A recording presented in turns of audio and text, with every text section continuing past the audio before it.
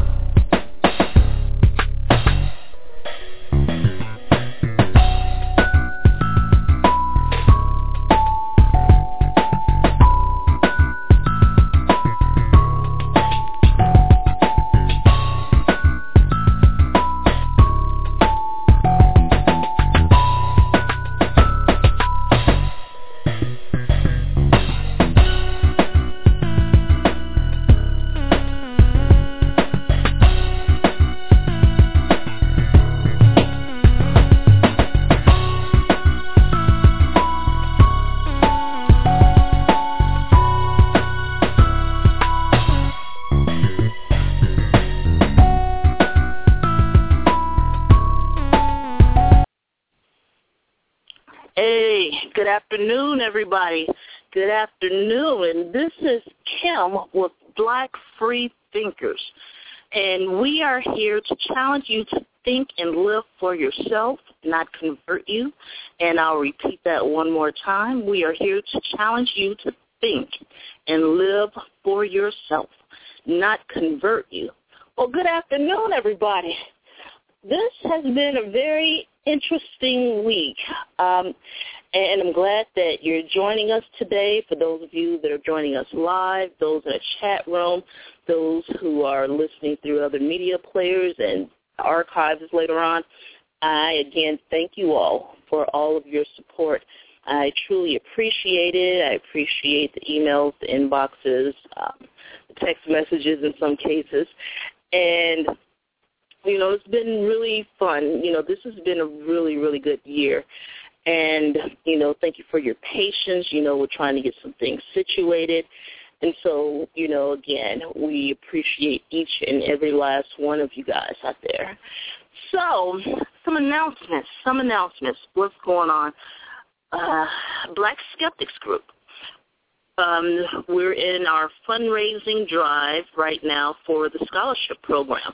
For those of you that are familiar with us, remember we gave away 5 scholarships at the end of last school year, and we sent these young individuals off to college with, you know, some funding, some resources, and we're starting up the new fundraising drive. So, again, we're a 501c3 organization. All of your donations are tax deductible, and you can PayPal that to blackskeptics@gmail.com. Again, blackskeptics@gmail.com. And any amount that you're able to contribute, we appreciate it. And we want to make sure we help some more young people this year and send them off to college with some resources in their pockets, that, you know, and also, you know, mentorship program. And, you know, we want to make sure that we encourage them and, you know, support them as they start this journey. So, again, we appreciate, you know, any contribution that you may be able to give. You can contact Dr. Hutchinson and, you know, maybe talk about collaboration or what have you, and she'll be happy to hear from you. So, again, thank you all for, the contributions that have been coming in year-round. But we're starting the official, season, whereas we're going to start actively pursuing donors. So just letting you guys know that is where we are. We have, fundraisers, fundraising packets and all of that, and some of that has gone out in the mail. So, again, just contact Dr. Hutchison, and, we'll go from there. So, yeah, excellent. We have a lot of new listeners, a lot of new people following the show, and, again, this is about inclusivity, and we welcome you. So, let's see, what else is going on? The AAH conference, the Eastern Regional Conference for African Americans for Humanism. That is on February the 1st. It will be held in Washington, D.C. And if you go to the Center for Inquiry website or even weareaah.org, you'll be able to find some information about that. And it's going to be a good time. This is like the second conference that they're holding. The first one they held was in 2010. And, from my understanding, they had a really good time. I didn't make it to that one, but I will be at this one. So, again, you can contact Debbie Goddard. She's the director over the AAH program. And, again, if you go to weareaah.org, you'll be able to find quite a bit of the information there, and we are hoping to see you guys there. Also, on December 15th, Sunday, December 15th, next Sunday, as a matter of fact, we will be having our second live webcast. You will be able to find that information or be able to view us live on YouTube. And so we're encouraging everybody to, view the webcast, to give us some input. You'll be able to use the hashtag POC Beyond Chat, and you can also speak with us on the YouTube page, give questions, inquiries. But Donald Wright, the author of a wonderful book, if you all haven't read it yet, go out and get it. But the only prayer I'll ever pray is let my people go. Again, the only prayer I'll ever pray is let my people go. Donald Wright, he wrote that. It's a really good book. And he'll be moderating this conversation. I know we'll have Dr. Don Barbera on with us. We'll have one of our hosts here on Black Free Thinkers, Emmeline, will be there with us. Raina Rhodes, another host on Black Free Thinkers, will be there. I will be there. Frank Anderson, who's the president of Black Skeptics Chicago, he'll be there. Dr. Datlin Mai, he'll also be there. So it promises to be a really, really good conversation, and we'll be talking about exposing your non-belief and why the decision can be paralyzing. Again, exposing your non-belief and why the decision can be paralyzing. And again, it's going to be a really, really good conversation, so we would like for you guys to participate and let us know. As a matter of fact, this Thursday coming up, we'll be starting our Twitter chats again. And we'll be talking about the show that's coming up Sunday. So Thursday evening, 8 p.m. Eastern Standard Time, 7 o'clock Central Standard Time, 5 o'clock Pacific. We'll be engaging in our Twitter chat, and that's POC, hashtag POC Beyond Chat, and that will be interacting with our People of Color Beyond Faith Twitter account. So just to kind of let you guys know, and as far as YouTube is concerned, we have our own YouTube channel, POC Beyond Faith. Again, that's POC Beyond Faith on YouTube. We're asking that you subscribe to our channel, so that way you can keep in touch and you'll be able to know whenever we're going to have a live event. Keep yourself informed of what's happening around these parts. So we have that. April 25th and 26th, People of Color Beyond Faith will be sending a few representatives to Morgan State University for their Philosophical Atheism and Communities of Faith Conference. So Friday night, we will have a panel. That will be Dr. Hutchison, Raina Rhodes, and myself. On Saturday, Dr. Hutchison will be giving a presentation, and we'd like for you all to, meet us there in Baltimore, Maryland, and we're looking forward to this. This should be a wonderful conversation, and it should just be a dialogue, whereas, we're not debating, we're just dialoguing and coming to some sort of consensus, some sort of understanding, which kind of ties into into today's subject matter, Black churches equal Black problems. And we'll get into that a little bit later. We had part 1 last week, which was phenomenal, and so today we'll have part 2. And the guest call-in number is 310-982-4273. But before we go on with that, also I wanted to make sure that you all know that the People of Color Beyond Faith will be having its conference next year, October 11th and 12th of 2014. Again, October 11th and 12th of 2014 in Los Angeles, California. It will be a physical conference, and we are looking forward to seeing you and meeting you there. But before the physical conference, we're going to have a virtual conference online, the Valentine's Day weekend. So February 14th through 16th, we will have webcasts that entire weekend. We'll have 1 or 2 webcasts that Friday evening, several on Saturday, and several on Sunday. So we are doing this for you. We want to give back to the community. And, again, there are different people out there, and many can't make it to these conferences for one reason or another, but we wanted to give something back to you. We wanted to, thank you for your support, for your motivation, just for being a part of the community. We wanted you guys to see how these conferences are being conducted, the subject matter, and to let you guys know how much you matter to us, how much we care about you. And so we're giving you a free virtual conference online Valentine's Day weekend of 2014. So we welcome your support. We welcome your input.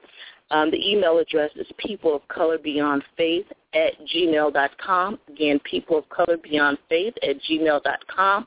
We're lining up a lot of talent, and we are just looking forward to this because, again, you all have supported us throughout the years, and then also there are some new people and people who've been in the community for a while, and in some cases we've been marginalized and ignored. So we've taken this, opportunity to be able to put together some information and to present it to you so that you can enjoy it live or at your leisure. But this is for you. This is something that we've been wanting to do, something that we've been wanting to give back to the community. So, we care about you, and we hope to see you guys at the physical conference as well as the virtual conferences. And I believe that is all for today as far as the announcements are concerned. So thank you for your patience there. Go back and look in the archives of Black Free Thinkers. You'll be able to catch the show from yesterday with MC Brooks. He talked about the gentrification of Black music. It was a really good show. He had some technical difficulties at the beginning of the week, so that's why we pushed it to Saturday. Excuse me. And, he had a really good show. I caught part of it yesterday. And on Blast with Vita Starr, and she was talking about Black Hollywood. Do we hold it to a higher standard or, so, go back and catch these archives. We had several wonderful shows last week, and I want to make sure you guys get the opportunity to enjoy it. So go on out there and, catch the archives. Emma and Evil's show, they had some technical difficulties, so they canceled that, and they're going to bring you that interview with Ayanna Watson in a couple of weeks. So there you go, guys. I want to make sure I let you guys know what happened with that as well. So it's been a very eventful week. There are a couple of things that I wanted to address before we started out in our topics for today. And basically, there was one story that I posted earlier this week that I found very disturbing. And, normally when I post my stories, usually I'll, cut and paste an excerpt from the story and add it in there, or I'll put nothing because I want you to go and read it for yourself. But, I was really concerned when I saw the article about Israel offering the Ethiopians $3,500 each to return back to Africa. And, I found that very disturbing on a number of levels. Besides, what's happening between, that country and the Palestinians. And, our taxpayer money, our taxes are being used to fund, this country, and I just can't believe that our taxpayer money is being used to fund apartheid and repatriation. Seriously? $3,500 to go back to Africa? And, yeah, and that's the whole thing. When, the Jews have a long history, a very long history. And I'm not going to go into all of that, but what I will say is when they were being, when genocide was taking place during World War II, initially other countries were staying out of it because they felt as though it was not their business. And some countries, at that point in time had an isolationist type of policy regarding, other countries and their civil issues. And basically, the Jews, they really didn't have anywhere to go or to run. And some of the people that have gone to Israel, and again, they do testing on these people to see if they're Jewish. And if you go and you look some of this up, they test and they look at the mitochondrial DNA, and that's how they're able to basically establish that lineage there. So do some reading on that. I'm not a biologist, and so I'm not going to get into all of that, but I've done quite a bit of reading on this. And again, it's just interesting. They're trying to pay the money to go back, while at the same time, even before then, they were being mistreated. A lot of these women were being, basically forced on birth control. That's come out. They were being basically corralled into certain parts of town. They were having a hard time, getting jobs. I mean, it's been a lot of different issues, and now you're trying to send them back.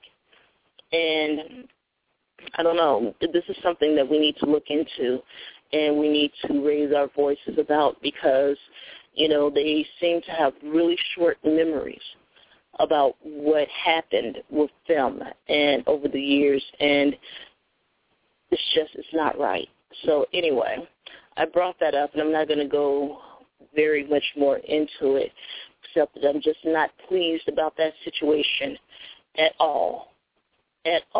So there you go. One of our colleagues in the free thought community wrote a nice blog, The Danger of Being an Atheist of Color. And you can find this on Loudishness, LOUDISHNESS.com.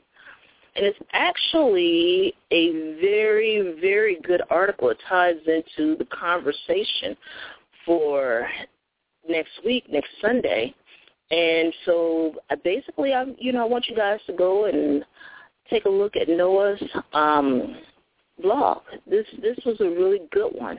And I am, really impressed with this. But, again, when we say people of color, we're talking about, people of African descent. We're talking about people of Latino descent, Asian, indigenous. So basically what I'm going to do is put this particular link on my wall, and I'm also going to put it in a chat room for the article in particular that I'm talking about, because I enjoyed it. And I posted another article about how,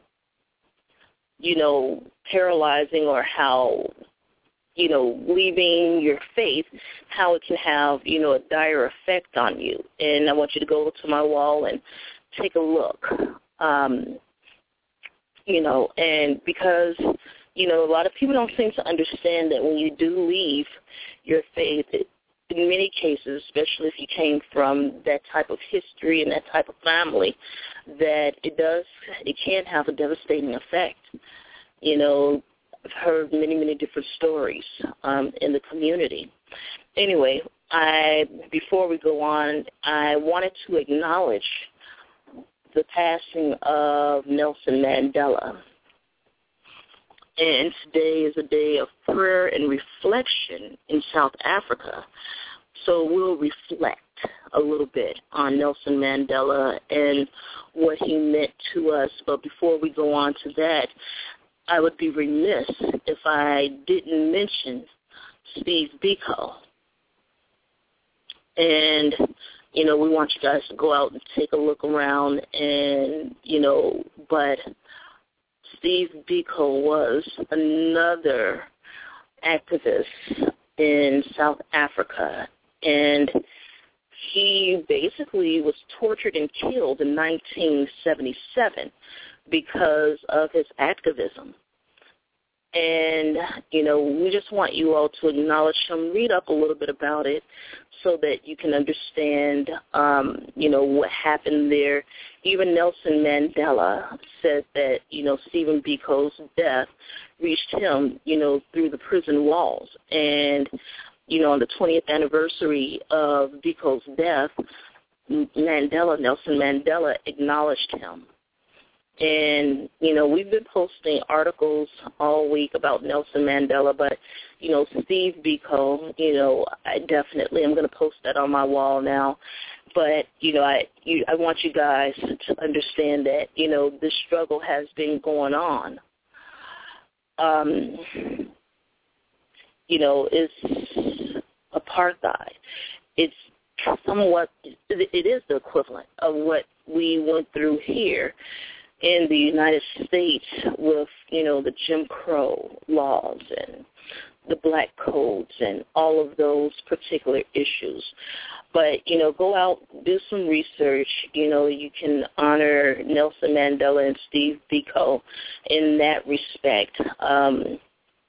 With Nelson Mandela, his passing was very, it affected me. It definitely affected me. I was born after Martin Luther King was assassinated, so I was not around to witness that part of the civil rights movement. So Nelson Mandela, he meant a lot to me because this was, the first, civil rights leader I had ever really seen. Unfortunately, in this country, when we get leaders that stand up and basically, protest the injustices of this country and, the policies, and, we've talked about all of this, and they're assassinated. They're killed in some kind of way, whether it's physically or whether it's their character. And so, to be able to see Nelson Mandela when he came to this country, he came to Chicago as well. And it was just, it was awesome. I was awestruck because, to see someone who had fought for that. And what a lot of people don't seem to understand is that people in other countries, they look up to black Americans. Nelson Mandela was inspired by the civil rights, activism in the United States. The South Africans, the Africans over there, they look up to us. They look up to us to fight for our freedom. It motivated them to fight even harder to end apartheid. And they're still fighting over there because, same thing in this country is happening over there, that, people of color are still marginalized. The unemployment rates are still high in our communities. We still have issues with crime.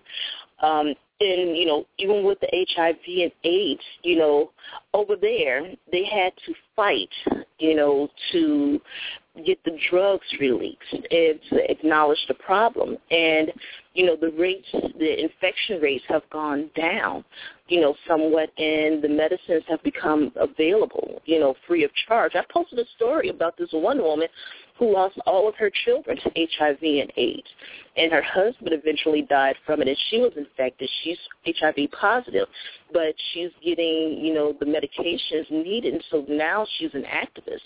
And, I want you guys to go back and to look all of this up. And, Raina posted an article, and Frederick Sparks of the Black Skeptics Group, he wrote an article about, the whitewashing and the sanitizing of Nelson Mandela. And, Nelson Mandela, he was a warrior. So, I know he was working towards reconciliation with the whites in, South Africa.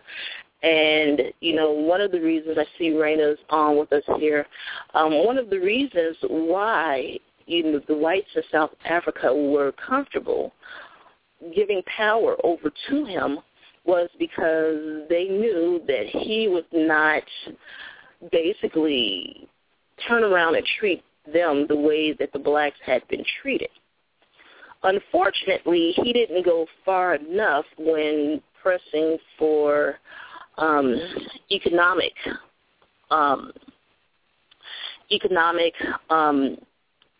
reconciliation with the blacks in that country, and that's why some of them, quite a few of them are still living in poverty and fighting for certain rights. So, from some of the articles that I've read, some of the whites in South Africa are now afraid of what may happen now that Nelson Mandela has passed away. So just want to make sure we keep our eye on that. Well, not just that.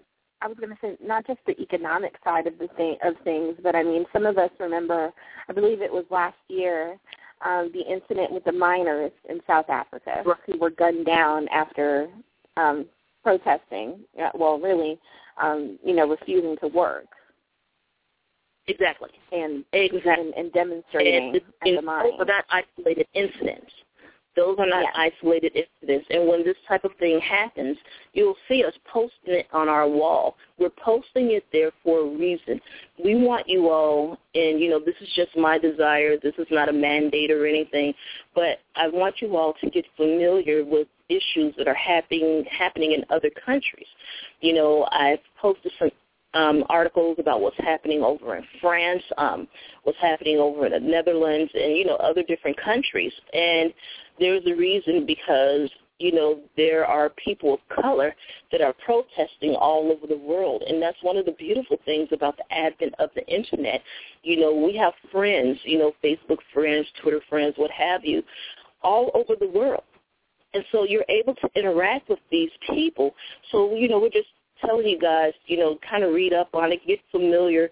I want you guys to know that you're not alone. We're not alone with our, protestations of, injustice and inequality and all of that. And it's important that you understand and know what's happening over in other countries because as far as I'm concerned, we are our brother's keeper. And it's important for us to understand what's happening over there because it does have an impact over here. We have to start thinking on a global scale. Because, our incomes are based on a global scale. Our politics are based on a global scale. What happens over there does have an effect over here, whether directly or indirectly. So, it's really interesting, but I want to make sure we honor Nelson Mandela and honor his memory and acknowledge the work that he did because, Steve Biko, he led the Black Consciousness movement. And, Mandela was part of the African National Congress. And, basically it wasn't until 2008 in President Bush, Nelson Mandela off of the terrorist watch list. And there are still many members of the ANC that are still on the terrorist watch list. And, we want you guys to go back and understand the history, because, while we're paying reverence, we're paying honor to these individuals, I believe that you really need to go back and understand their history, understand why Nelson Mandela was put in Robben Island and how long he was there. And, it's important that you guys understand what has been going on, especially with the people that you're paying reverence to. You need to understand what you're paying reference to. And it wasn't always peaches and cream over there, and it's still not to this day. No. Were you about to say something, right? No, I said no. I'm disagreeing with you. No, it isn't. Peaches and cream never has been, and it may never be.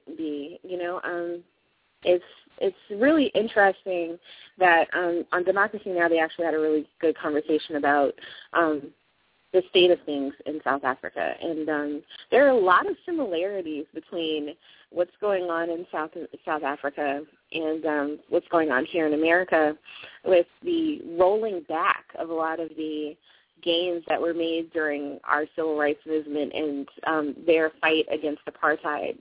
And there's a lot of similarities there. And it's happening for a lot of the same reasons. And I've also noticed, online you can find a lot of these, just like here in the United States, just like there's a lot of fear-mongering by these white nationalist groups and groups that pose as political groups, but are really nothing but the KKK in disguise. I'm talking about the Tea Party. These groups. That's what I just wanted to be clear on what I was just talking about. But these groups they have a lot of very similar language. They're making a lot of the very, very similar claims. There are groups in South Africa that are claiming that there are, white people being killed all over the place, and that there are black people trying to commit genocide against, white South Africans, and that's not the case. Just like there are people here who are claiming that, that white people are being genetically annihilated because there are just so many immigrants, and, that Obama has something to do with it, or, it's just so many conspiracy theories. So you just have to, do some research to appreciate some of, the roots of what's going on in both of our nations. It's white supremacy that's at the heart of it all. Exactly. And, one day we're going to do a show that's a little bit more in depth on, white supremacy. And, we've talked about white supremacy. We've talked about white privilege, entitlement, and all of that. But what we haven't talked about is how we are invested in it. And how that investment, anyway, we'll get it more in depth about that, later on down the line. That's a dangerous conversation, Kim. It's going to be really interesting. We have Deborah on the line with us as well, to let you know. Yeah, hi, Deborah. How are you doing today? Good. How are you? Can you hear me? Yes, ma'am. Oh, okay. I'm getting an echo. Yeah, I'm enjoying this conversation, honey. White people are so sweet, though. What can I say? They're so sweet. Oh, here we go. Alrighty, you coming to so we're gonna move on, because I don't know where that's going. But I just think it's okay. I just want to say one thing, Kim, before we move on, and I just want people to understand so that we're clear. Black free thinkers, when we have these conversations about white supremacy, we are not preaching white hate. We don't hate white people. We don't want. We don't want bad things to happen to white people. We don't want any of that. We just don't want to live in a society where we are not unfairly punished for what we were born. You know what I mean? We want to have the same privileges and the same freedoms as anyone else. Right. And we just want to be able to be ourselves, our whole selves, without having to, having to assimilate, into a standard that was never meant for us. Right, exactly. You know?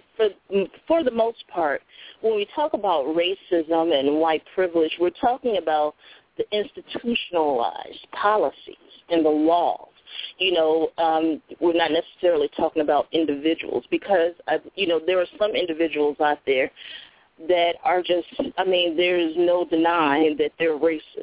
But for the most part, when we talk about it, we're talking about some of the public policies. We're talking about, you know, especially when we talk about the white privilege. You know, a lot of white people do not understand what we mean by that. And basically, there are times in which you enjoy some privileges just because of the fact that your skin color is white. Mm-hmm. You know, there are some things that are given.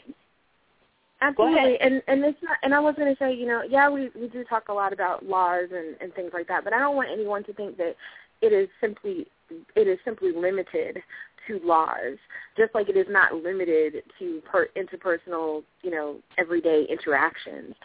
There is a culture, and there is a psychology, and there is, you know, there's a lot that goes into it. You know, the same way that, you know, a lot of us think about religion and how religion is tied into a lot of things that we interact with on a day-to-day basis.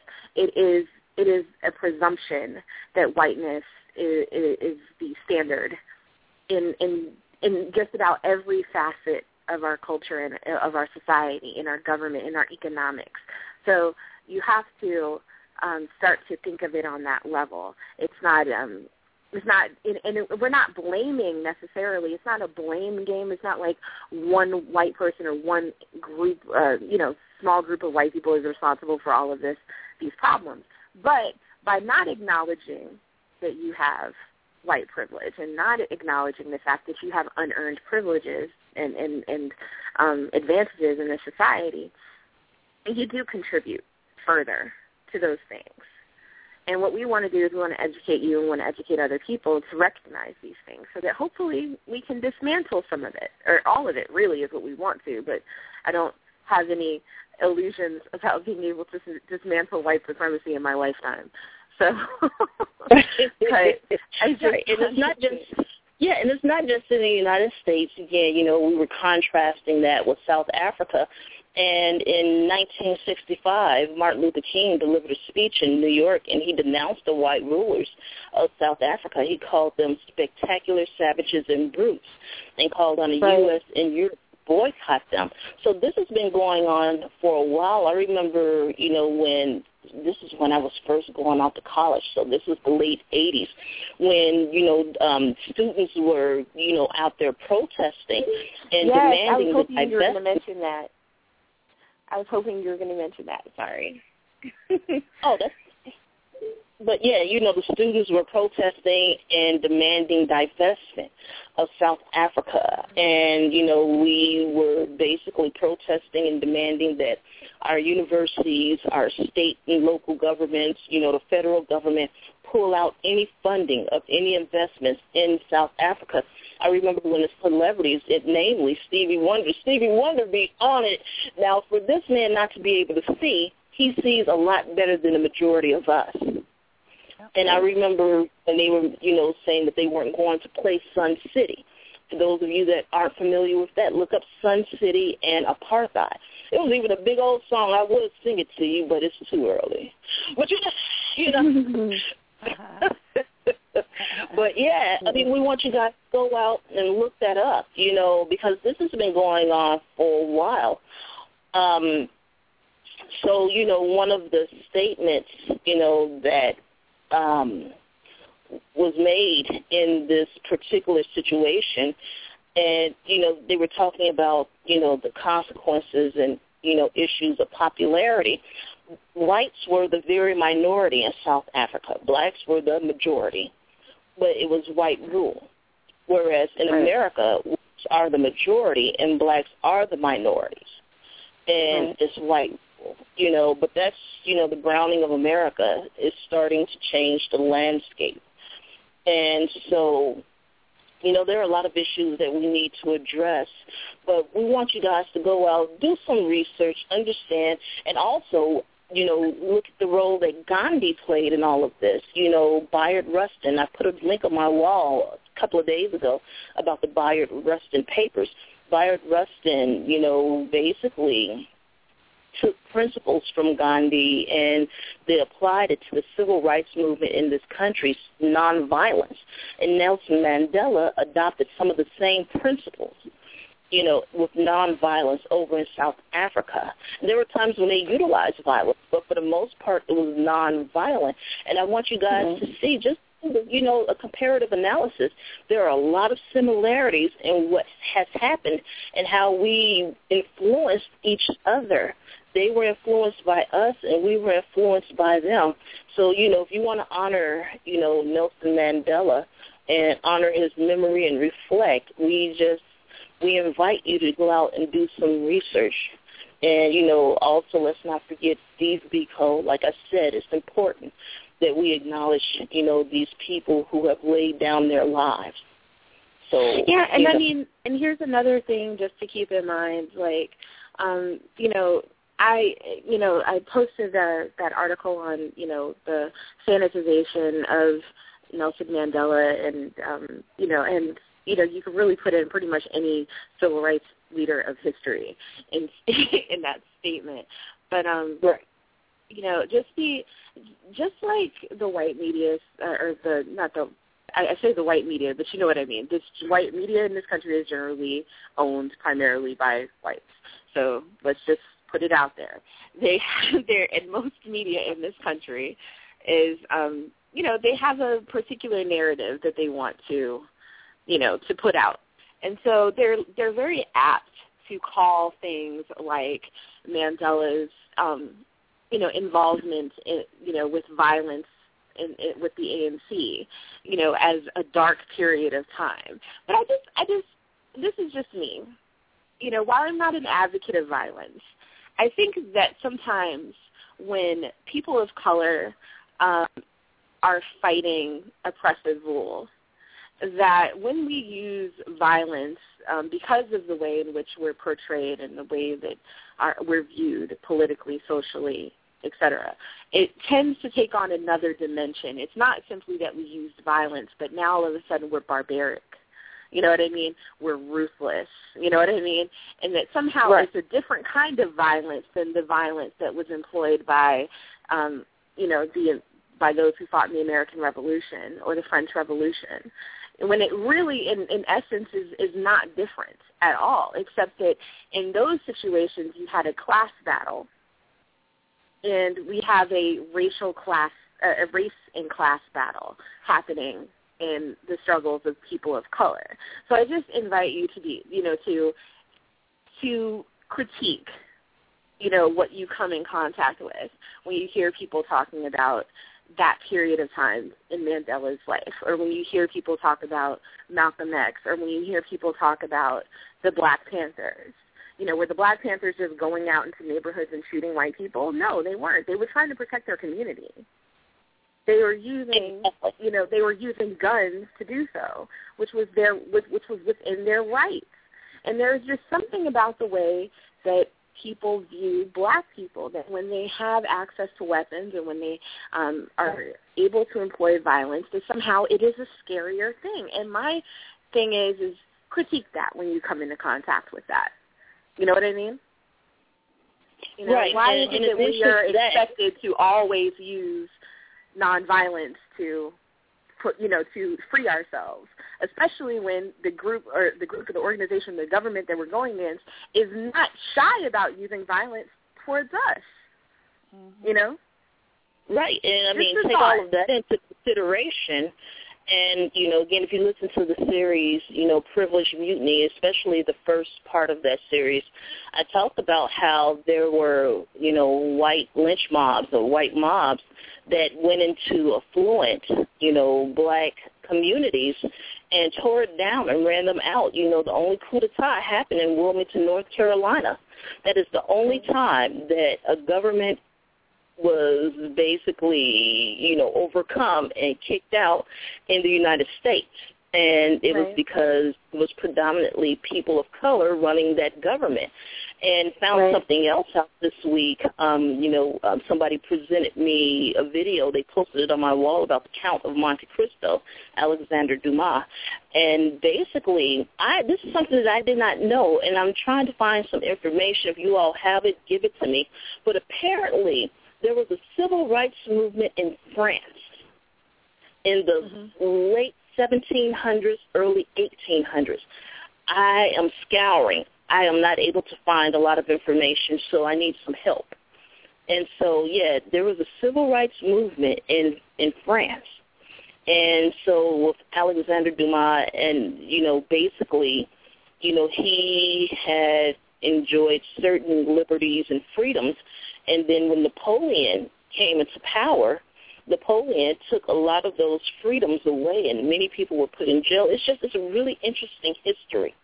But, I'm trying to find more information out about that, and then, we can talk about how, basically Haiti defeated Napoleon, and it's amazing. It's amazing how a lot of this history has been buried and suppressed. So anyway, so we're going to get into our topic today. We definitely I just wanted to share. Can I share one more thing? I'm sorry. Can I share one more thing? Sure. I'm sorry. It's a quote that I found by Mandela that I absolutely love, and I wanted to share it with you guys. It's one of the quotes that you're not apt to hear on any of these little documentaries and things that are going to be coming out about him. So just so you know, it's overcoming poverty. It says, overcoming poverty is not a task of charity. It is an act of justice. Like slavery and apartheid, poverty is not natural. It is man-made and can be overcome and eradicated by the actions of human beings. Sometimes it falls on a generation to be great. You can be that great generation. Let your greatness blossom. Fantastic. I love that quote. I've seen that before, but that is one of the quotes that you do not see very often. And, Nelson Mandela was very vocal about when we went over to Iraq, and he stated that the only reason why we are there was for the Iraqi oil. Nelson Mandela was very critical of the United States of America, and, he had friends, and they tried to label him a communist because he was friends with Gaddafi, Fidel Castro, and a number of other characters. And the thing is that, who are we to tell someone else who they should and should not be friends with? Right. But that's a totally different story. But, guys, that was a wonderful quote, Raina. Thank you so much for sharing that with us. No problem. Sorry, now we can get on with the show. I apologize. No, nothing to apologize. Because that was a great quote to end with. When it comes to poverty, it is man-made. So we made it, and we can fix it. That is the honest to goodness truth. And so, again, it's just really interesting. So for those that are interested in joining the conversation, our telephone number is 310-982-4273. Again, that's 310-982-4273. Press 1 if you would like to speak with us. You can also Skype into the show and just press the big blue S, next to the telephone number on the home page there. So last week, we hit on a number of different, subjects regarding the black church. I'm just going to throw a few more questions out there today. Is the black church the root of all the social ills in the black community? Has the black church served a positive purpose in the black community? What has the secular community contributed to the black community? Can the secular community and the black church work together in some cases to help the black community? And is there an intersection in which the black church and the secular community can come together?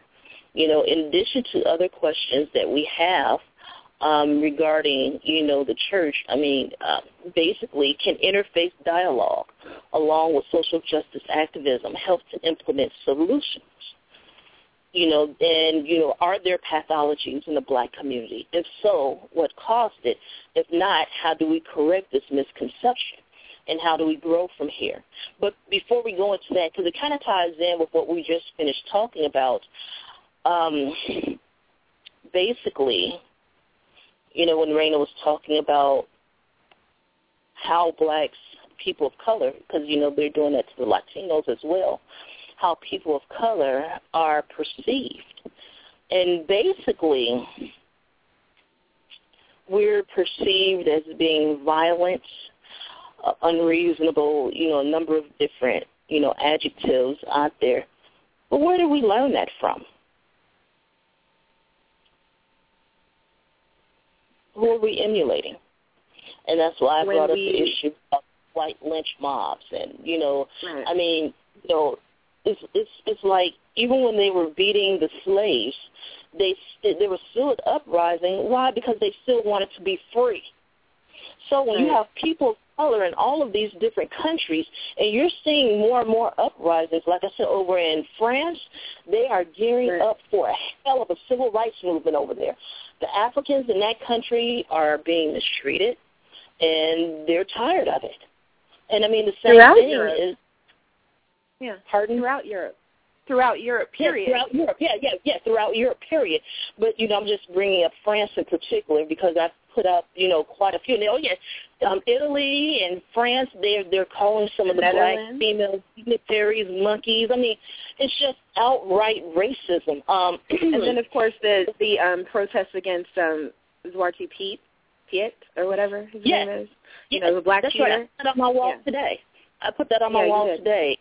They're telling some of the blacks that were protesting, telling them to get out of their country. And this is some of the stuff that we hear over here in America.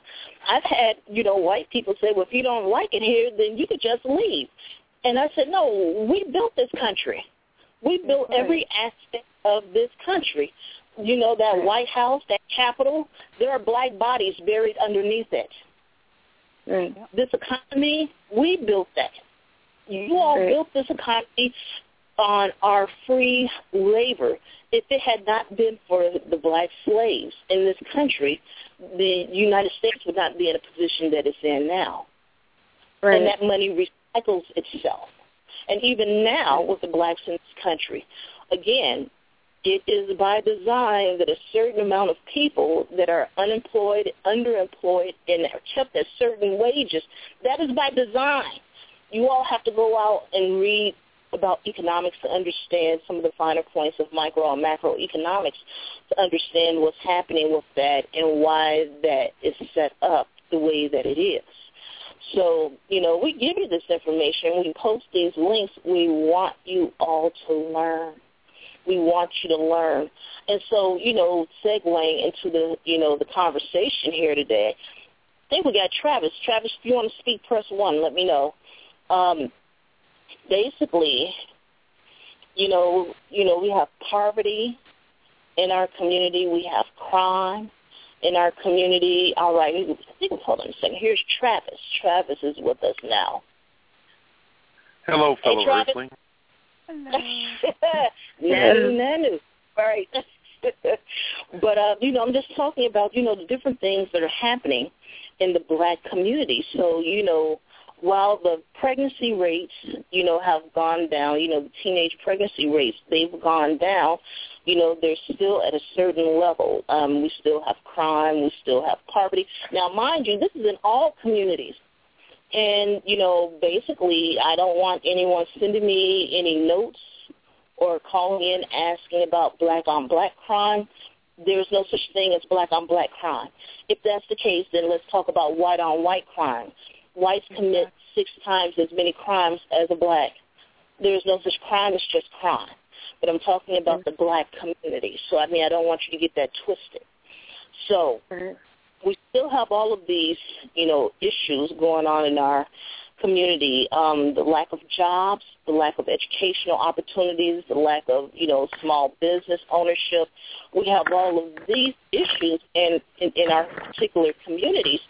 So, again, I'm trying to see the correlation between the black church and what's happening in our communities, what the black church can do to help alleviate some of these issues, to help people get to another level, to be able to educate themselves, and, where do we grow?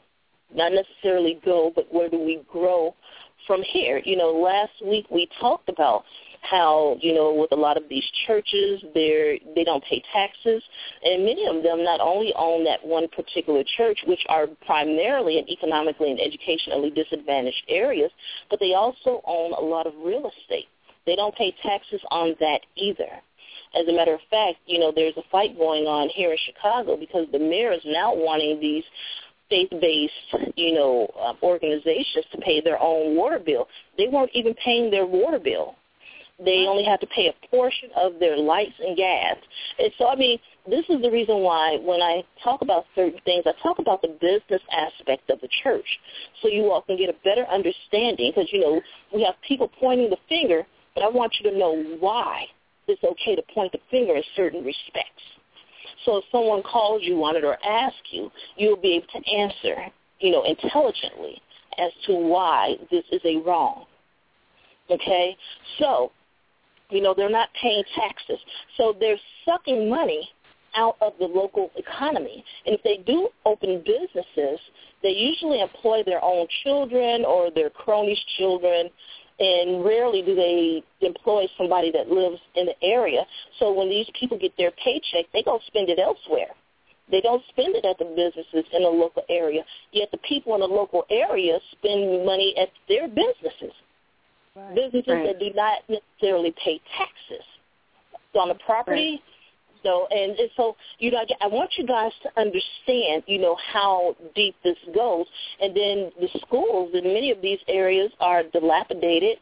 They are not, the reading levels are not where they need to be. And I need for you guys to understand that the number of prison beds, this is a calculation. The number of prison beds, when they're forecasting and projecting in the future the number of cells and prison beds and, all of this for the future, that correlates with the 5th and 6th grade reading levels. If your child is not reading at their level in the 5th or 6th grade, they've already calculated, they've studied us, they've done the math. There is a really good chance that your child will end up incarcerated. Right. You need to understand how all of this plays into each other. So this is why if you can't read, you can't get a job, and if you can't get a job legally, you're going to try to make your money illegally. Mm-hmm. Exactly. Yep. And so this ties into what I'm saying about the black churches. So, some of them have daycares. So, how can they improve the curriculum for the daycare so that these children can be at level or above level? What type of mentorships do they have available? Why aren't they employing the people in the neighborhood? Why aren't they doing HIV and AIDS outreach in the local neighborhoods where their churches? Why aren't they even acknowledging HIV and AIDS in many cases? Now I see many of them starting to come around and acknowledge it a little bit, but some, they only acknowledge it 1 week out of the year. Forget the other 51 weeks, but that one particular week, the reason for that is because they receive grant money. Okay, if they don't receive grant money for the other 51 weeks. So, I want you guys to pay attention and to know what's happening here. In Chicago, on several occasions, I've seen churches out here marching up and down the blocks saying, stop the violence, end the violence, in many different neighborhoods because we have a major problem here in Chicago. They call us Chirac. There were more people killed in Chicago than there were in Iraq. A lot of people think that now that it's cold outside that people, are going in the house. Just this weekend alone, and the weekend isn't over. This is early Sunday afternoon. We've had 2 people killed and 7 people shot. And when I say it's cold outside, it's cold outside. I ain't been out there. I'm like, I don't need milk that bad. Forget it. I'll wait. But, I'm just saying, right. This is happening. Where is the church, and what is the church's responsibility? Now, while I point, the finger at the church, I also point the finger at the secular community. So we're going to keep this fair and balanced, okay?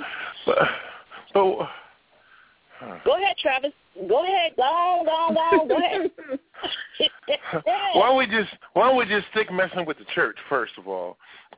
They've been in charge, running stuff for decades, and the secular anybody hasn't even put a toe in the water yet. That's right. That's right. Well, I'll put it like this. I agree that the secular community has in general not been out there and organized as long as the church has. I'll give you them that. But like I said last week, you want to use our experiences, but you don't care anything to help. You know what I mean? And I think when you use the experiences of people of color for your billboards, for your advertising, for your recruitments, particularly in the insensitive way in which they've done it, I think that they have some obligation, especially now that it's been pointed out to them how insensitive it was, to get involved in a more meaningful way than putting out something just, inflammatory, out there on a billboard. That's just my feeling. Right, and the way that I see this is, I'll go back to the Stop the Violence marches. We all know that there are several different factors in, violence, and, it can be a number of different issues, but, with these churches marching, and many of them, they have the money, why aren't you, basically, I feel that a lot of these churches need to come together and open businesses together to help the local economy, to help the local people. As far as the secular community is concerned, I posted an article from this woman, and basically she was talking about, her being a survivor of depression and what it sounds like when, to religious people, when people in the secular community tell them that their religious, upbringing or their, basically religious affiliation is a mental illness, that shuts the conversation down. Right. Because many of them will tune you out at that point. And so, one of the things that I try to promote with this show, especially when I'm talking to non-believers and atheists, free thinkers, humanists, is we have to find a better way of communicating with people. Now, most of us are armchair psychologists, if you will. I'm going to let you talk in a second, right now. Give me a sec here. And basically, regardless of ideology, we have to find a way to go back into these communities, in particular communities of color and poor white communities as well. And we need to find a way to go into these communities and, facilitate solutions.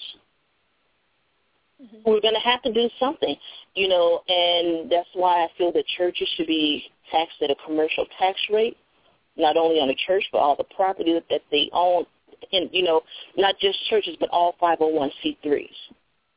And take that money that's generated and let's reinvest it back in these communities. Where are the scholarships, for the people that have been convicted of drug crimes? Once you're convicted of a drug crime, you cannot get any type of Pell Grant. You can't get any loans, nothing. So once they come out from, the prison system and they come back home, they're having a hard time getting a job. There are some reentry programs out there, but not nearly enough. Where are the churches and where is the secular community? So this is not necessarily an indictment. We're trying to offer some solutions because there are some things that I know that we'll be doing with the Black Skeptics group, especially once I move to Los Angeles next year.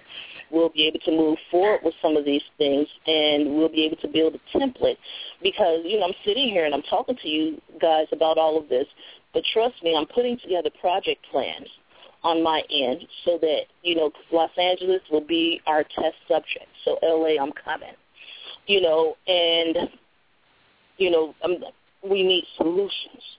So that's why I have question mark behind it and not an exclamation point. This is why we talk interfaith, and trying to talk with each other instead of at each other, instead of pointing the finger. And again, when I talk about the black church, I'm not talking about the individuals. I'm talking about the institution. Because some of the most beautiful people that I've ever met have come out of the black church. Even being a non-believer and atheist, one of my Latino friends, when I was sick, they were the ones that picked me up from the hospital. Now, they're very Catholic, very, very Catholic, but, made me meals 3 times a day, made sure I had all the supplies that I need, and to this day, we're still the best of friends. So I'm not talking about individuals, but I'm talking about just the church as an institution. No, it has not done everything that it was supposed to have done. Because if we go back to their Bible and to their scriptures, Jesus tells you to love your neighbor as you love yourself. And I'm not seeing a lot of that. They're talking about this sowing and reaping. They're talking about tithes and offerings, and in particular tithes. That money is supposed to go to help strangers, which are homeless people, orphans, which are children without a father. Now, you got to put this in context and think about the time that they were living in. When that husband died or left, that woman was beholden to that husband's family to supply her needs, and the church was there to help. So we're talking about widows,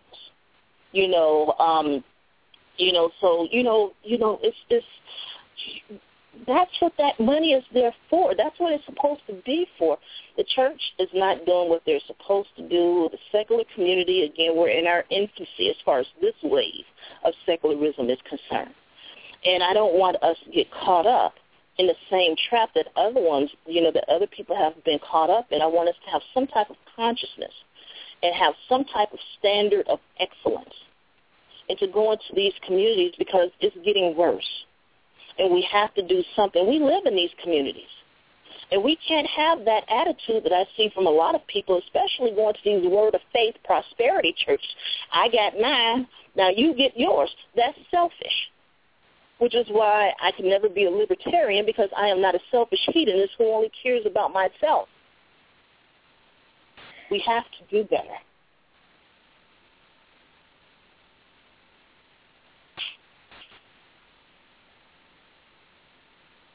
Breda? Travis? Yeah, I'm here. I agree with you. Travis, I didn't know if you were going to keep. I didn't know if you had something else to say. The only thing I was going to add was something about the stigma associated with mental illness already, but you've kind of gone away from that initial article, so we'll move on. Go on, tell it, because we're all over the page. I just kind of go ahead. Well, I don't want to get into the mental health discussion today. Since we were talking about this other thing, but I think that just the same way that secularists have to be very conscious of what they're doing when they invoke the experiences of particular people, that they also have to worry about how they present those things, because they can further add to the stigmatization of certain experiences, conditions, illnesses that people might be dealing with. So, just to keep those things in mind. Yeah, I was just going to say, just to keep those things in mind, because, there's already a problem in this country with, people who have mental illness being able to talk about their mental illness and coming forward and seeking help, seeking treatment for these types of things. And so you kind of push people, out of wanting to seek the services that they need, because you're saying that it's such a bad thing or such a scary thing, or that they shouldn't be around people, or they can't think logically or make decisions on their own.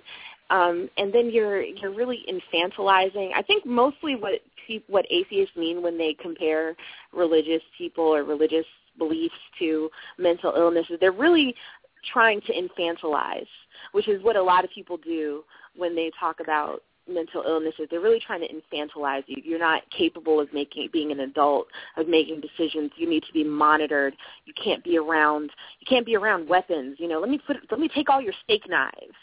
You know what I mean? Because this is the sort of mentality that people have, because they don't understand what these things are and what they're about. There are more people out there that are depressed than we think. There are friends and their neighbors. Some of them are have short-term conditions. Some of them have very long-term conditions. But it's not a scary thing. It doesn't have to be. Right, and and that does fall into the conversation today, because I posted a story about a pastor who had lost his wife to a brain aneurysm, and he said he heard her footsteps, and then he started hearing her voice, and he killed himself in front of his son and his mother. And my thing is, regardless of ideology, if someone comes to you and say that they're thinking about harming themselves or they need help, take their hand, help them. Period. Help them. And the reason why this plays into today's conversation is because all over the country, money geared toward mental health care has been slashed and cut.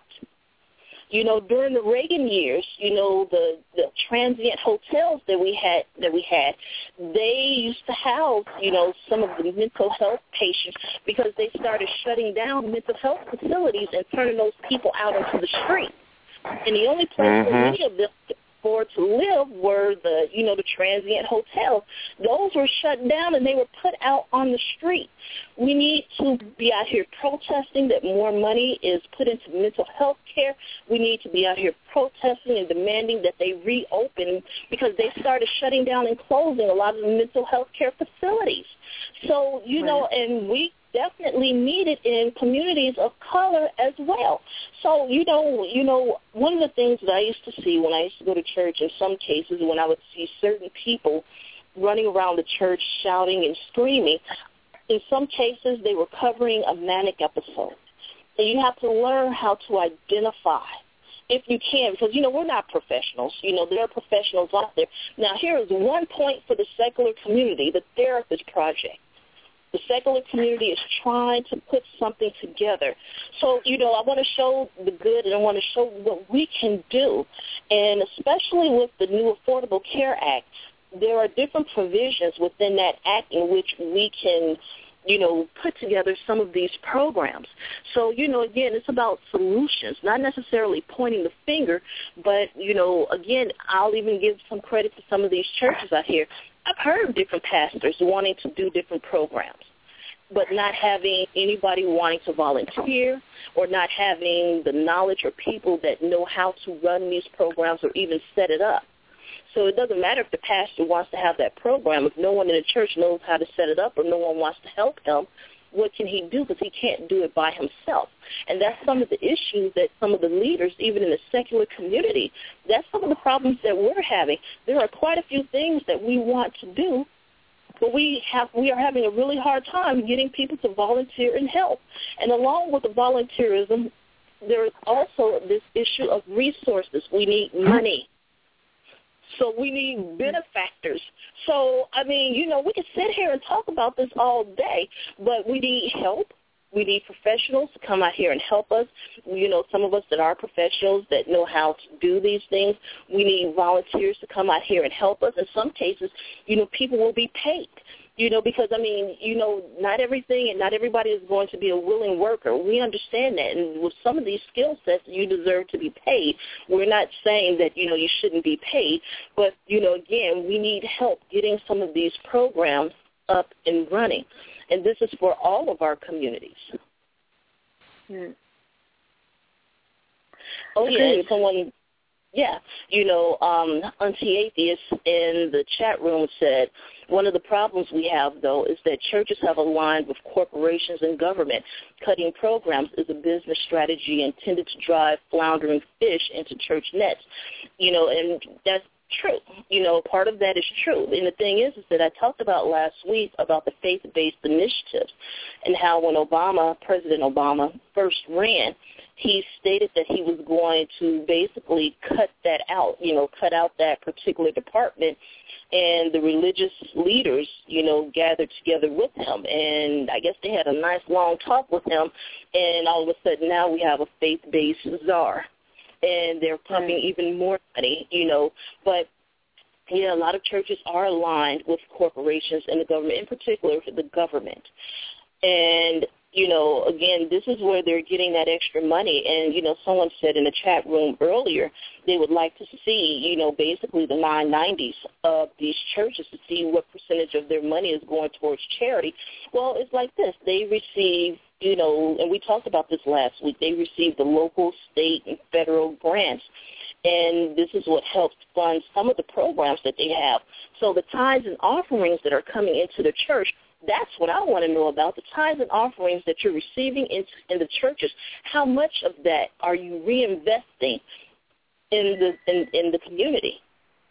See, I want to know how much of your money, not the grants, not the government or business money, but your money, the church money. And I called up a couple of Christian shows, and you should have seen them deflecting that question. I mean, they were making moves that would have made the Temptations proud, trying to get away from that question. Mm-hmm. And it was just, seriously. Well, I just wanted to make another comment, Kim, about what she was saying about churches being aligned with some of these corporate interests. Some of them are, but some of them, some of these churches, not all of these churches, because there's, like you said, a number of progressive churches out there, but there are some churches that just simply have the barrier of doctrine. You know what I mean? Some of these churches, particularly, I'm looking at the Pentecostals primarily, that, advocate, prayer, and the laying of hands and all of these types of things, faith healing types of remedies, over secular ones, or what we might call effective ones. And so there's that barrier too. But then there's also there's just been an ineffective outreach on the part of people in these progressive sectors, people in science, people in the social sciences, reaching out to these communities and really informing these groups about the impact that certain types of legislation might have. For example, with with Michelle Alexander, if you read Michelle Alexander's book, I can't speak today. What's going on? But the new Jim Crow, it wasn't just some of these black leaders, politicians, that were fooled by the language of being tough on crime. Churches were too. And exactly. And so we have to have people have in conversations with churches about because there seems to be a tendency within Christianity in particular, in terms of punishment and being punitive. Christians tend to be more punitive.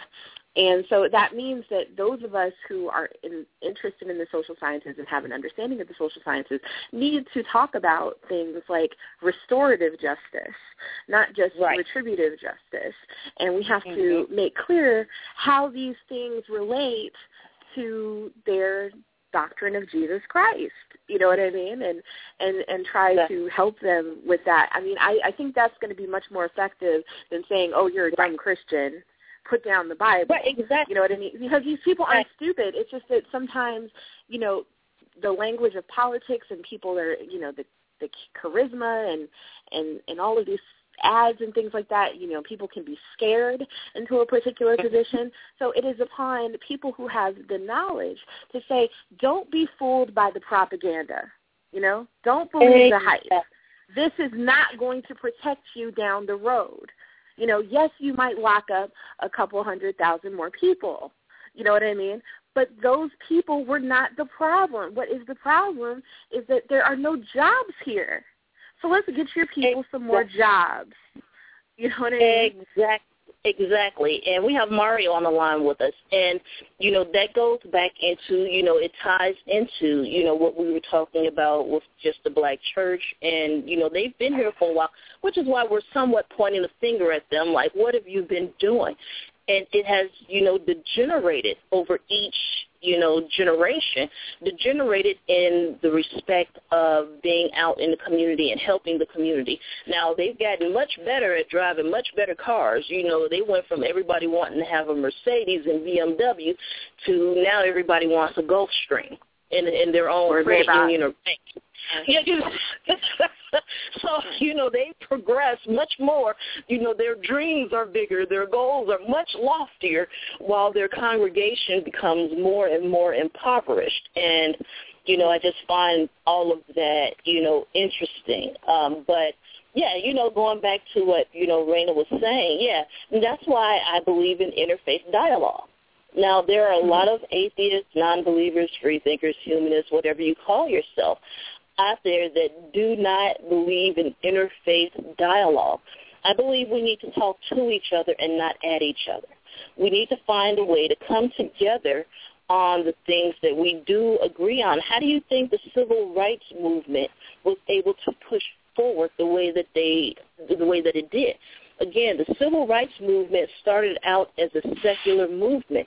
And the only reason why they started invoking the Bible and scriptures is because the white nationalists were using scriptures to justify slavery, to justify the mistreatment of blacks, to justify Jim Crow. So in order to fight that, they had to find scriptures to contradict or counteract, what the white nationalists were saying, which is why, I don't understand why they don't see the contradictions in the Bible, but that's a whole different discussion there. But the thing is that, there are things that we could work on together. Now, I'm not going to be at a prayer breakfast. If I do go to your prayer breakfast, I ain't praying, but I will eat your food up. But, Oh, geez. Oh, that's funny. But it's no, I'm not coming to your prayer breakfast. I just want to let you know. I'll be down the Denny's down the street. We can talk afterwards. But well, maybe not when Denny's, y'all get done. Yeah. They don't really have good. They don't really have good, service for people of color. But in any case, at least that's what I hear.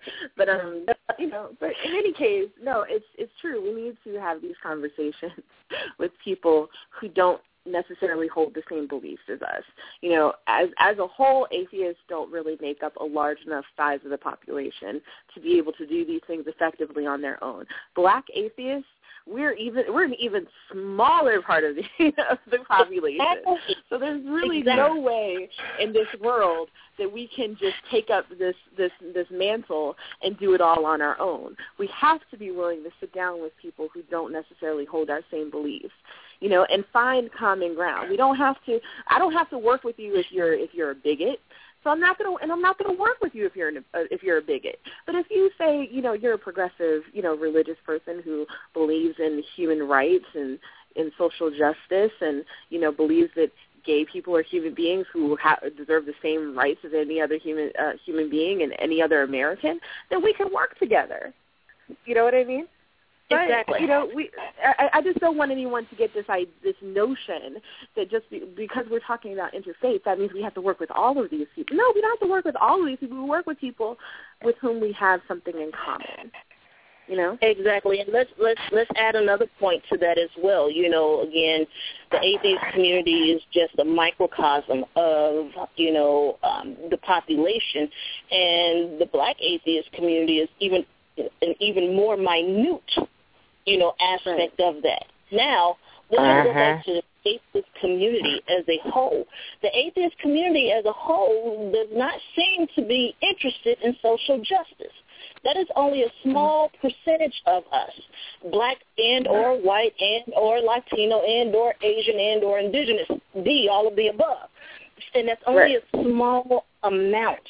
We need people that have the skill sets, and we need people that will volunteer and come out. I mean, in some cases, we can barely get you guys to come out to a meeting unless it's a party. Kim, you really hit on something there. If it's really hard to get atheists to come to an atheist, agnostic, secular meeting, and how hard is it going to be to get them to start wanting to team up with people who they just got away from? Right. Because they're not, well, for one, we're not asking them to sit in a pew. That's the main thing. We're not asking people to sit in pews at the church. We're not asking you to go on Sunday. We're not asking you to take communion. We're not asking you to do any of that. We're asking you to sit with people and to find common ground so that we can get reforms made and progress made that we all need, will benefit us all. Okay, right, so let's pick one item. What's one subject or topic of common ground that we should be able to team up with the churches on? economic justice, fair wages, any of those. Exactly. Because that would be a good start because – go ahead. What's your argument going to be to the preacher? If you help everybody get more wages, you can get some more, money in the plate? No, that's not the argument. The argument, there's really no argument to be had. If we have to make the point that fighting for better wages for your parishioners is a good idea, then that's not a person that we want to team up with. We want to team up with the person who acknowledges that is something that Christ would have wanted. You know what I mean? To help the poor, to help the disenfranchised. Mm. You want to work with those people already. You want to work with someone who has that as part of their ethos to begin with. If you're not going to convince a prosperity gospel preacher to do any of that, because that's not something that they want to do. And frankly, I don't want to work with a prosperity gospel preacher because that's the person who's going to be like, oh, well, now that you got another, 20, 30% added to your check, let me take another 10. You know what I mean? I don't need that. I don't want that. That's not what I want. I want to help the ministers who are already in the community wanting to get social justice initiatives moving forward. Right, and then also if there is a pastor that's saying what's in it for him, personally, that's not somebody we want to work with anyway, because it's not about you, it's about the community. And if there are jobs in the community, basically that will help to decrease some of the crime rates. And again, it makes people feel empowered. Then you'll have more people that are probably willing to help because now they can help themselves.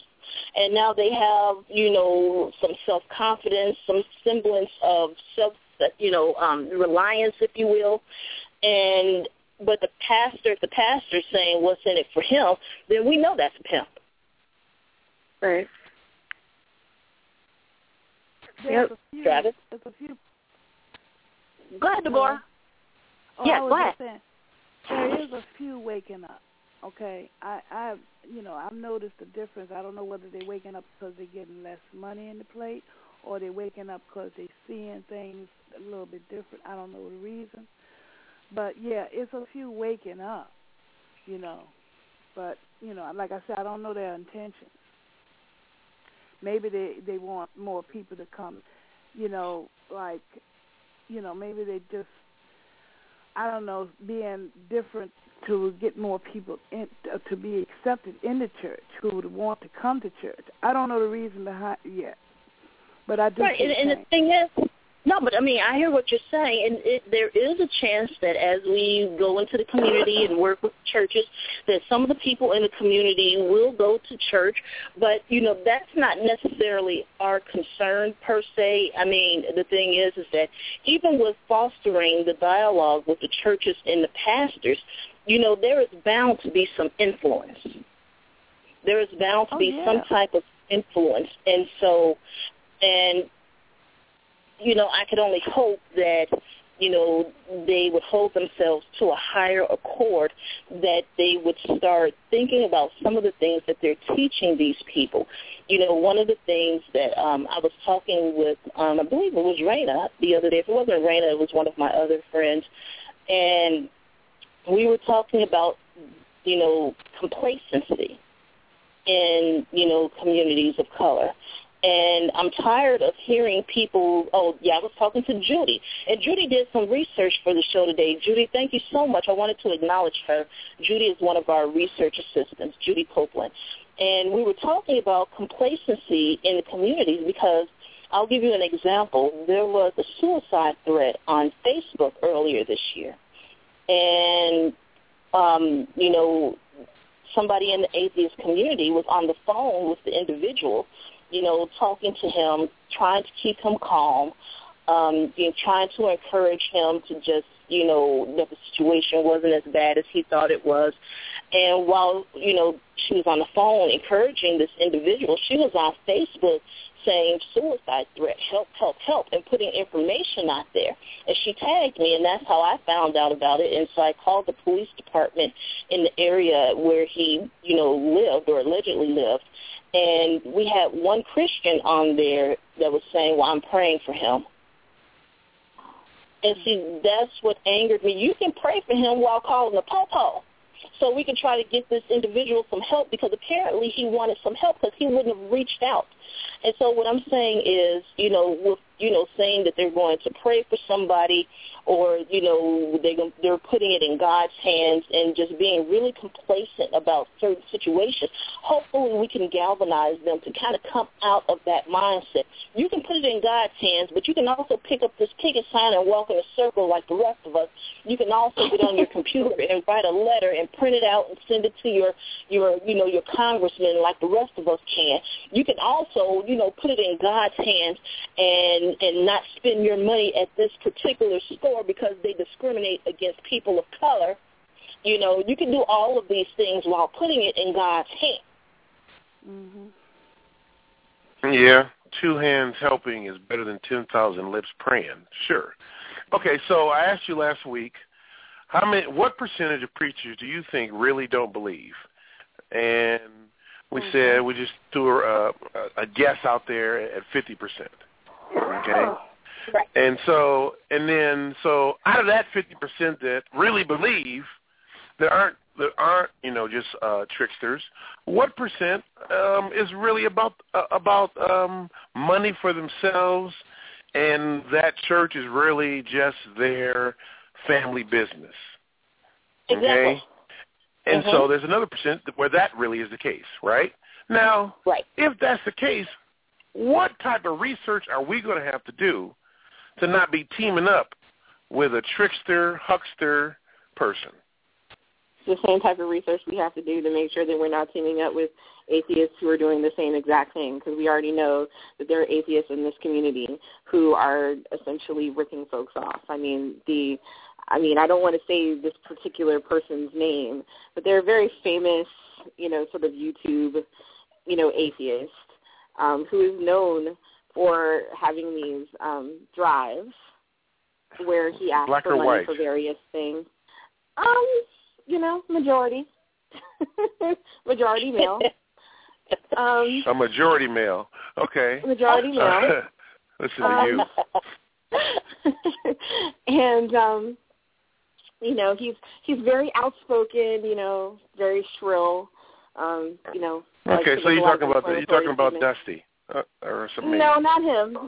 Okay. Someone else. Okay, but good. I've heard things about this other individual you speak of. But in any case, he is known for having these campaigns where he asks for a whole lot of money, and the product or thing that he says that he's going to produce is never produced, ever, at all. And he steadily asks for money all the time. And it's just really interesting to me that so many people defend this person, and so many people support this person, despite I think we're on 4 or 5 occasions now where he's had these large drives, and a couple of times he just flat out asked for money to keep his lights on. I mean, this is what they do. So we don't criticize people in our own communities who are doing these things, or just very few of us, criticize these folks. But a lot of us are already looking at Christians with the side eye. And that's not to say that we shouldn't be critical of them, or we shouldn't, examine whether or not they have good intentions. But we also have to make sure that we're critical of people on this side as well. So. Exactly. We have a caller on the line. Let's bring in area code 763. May we ask who's calling? Oh, this is Gender Equality. Good afternoon, everybody. Hey, good afternoon. How are you?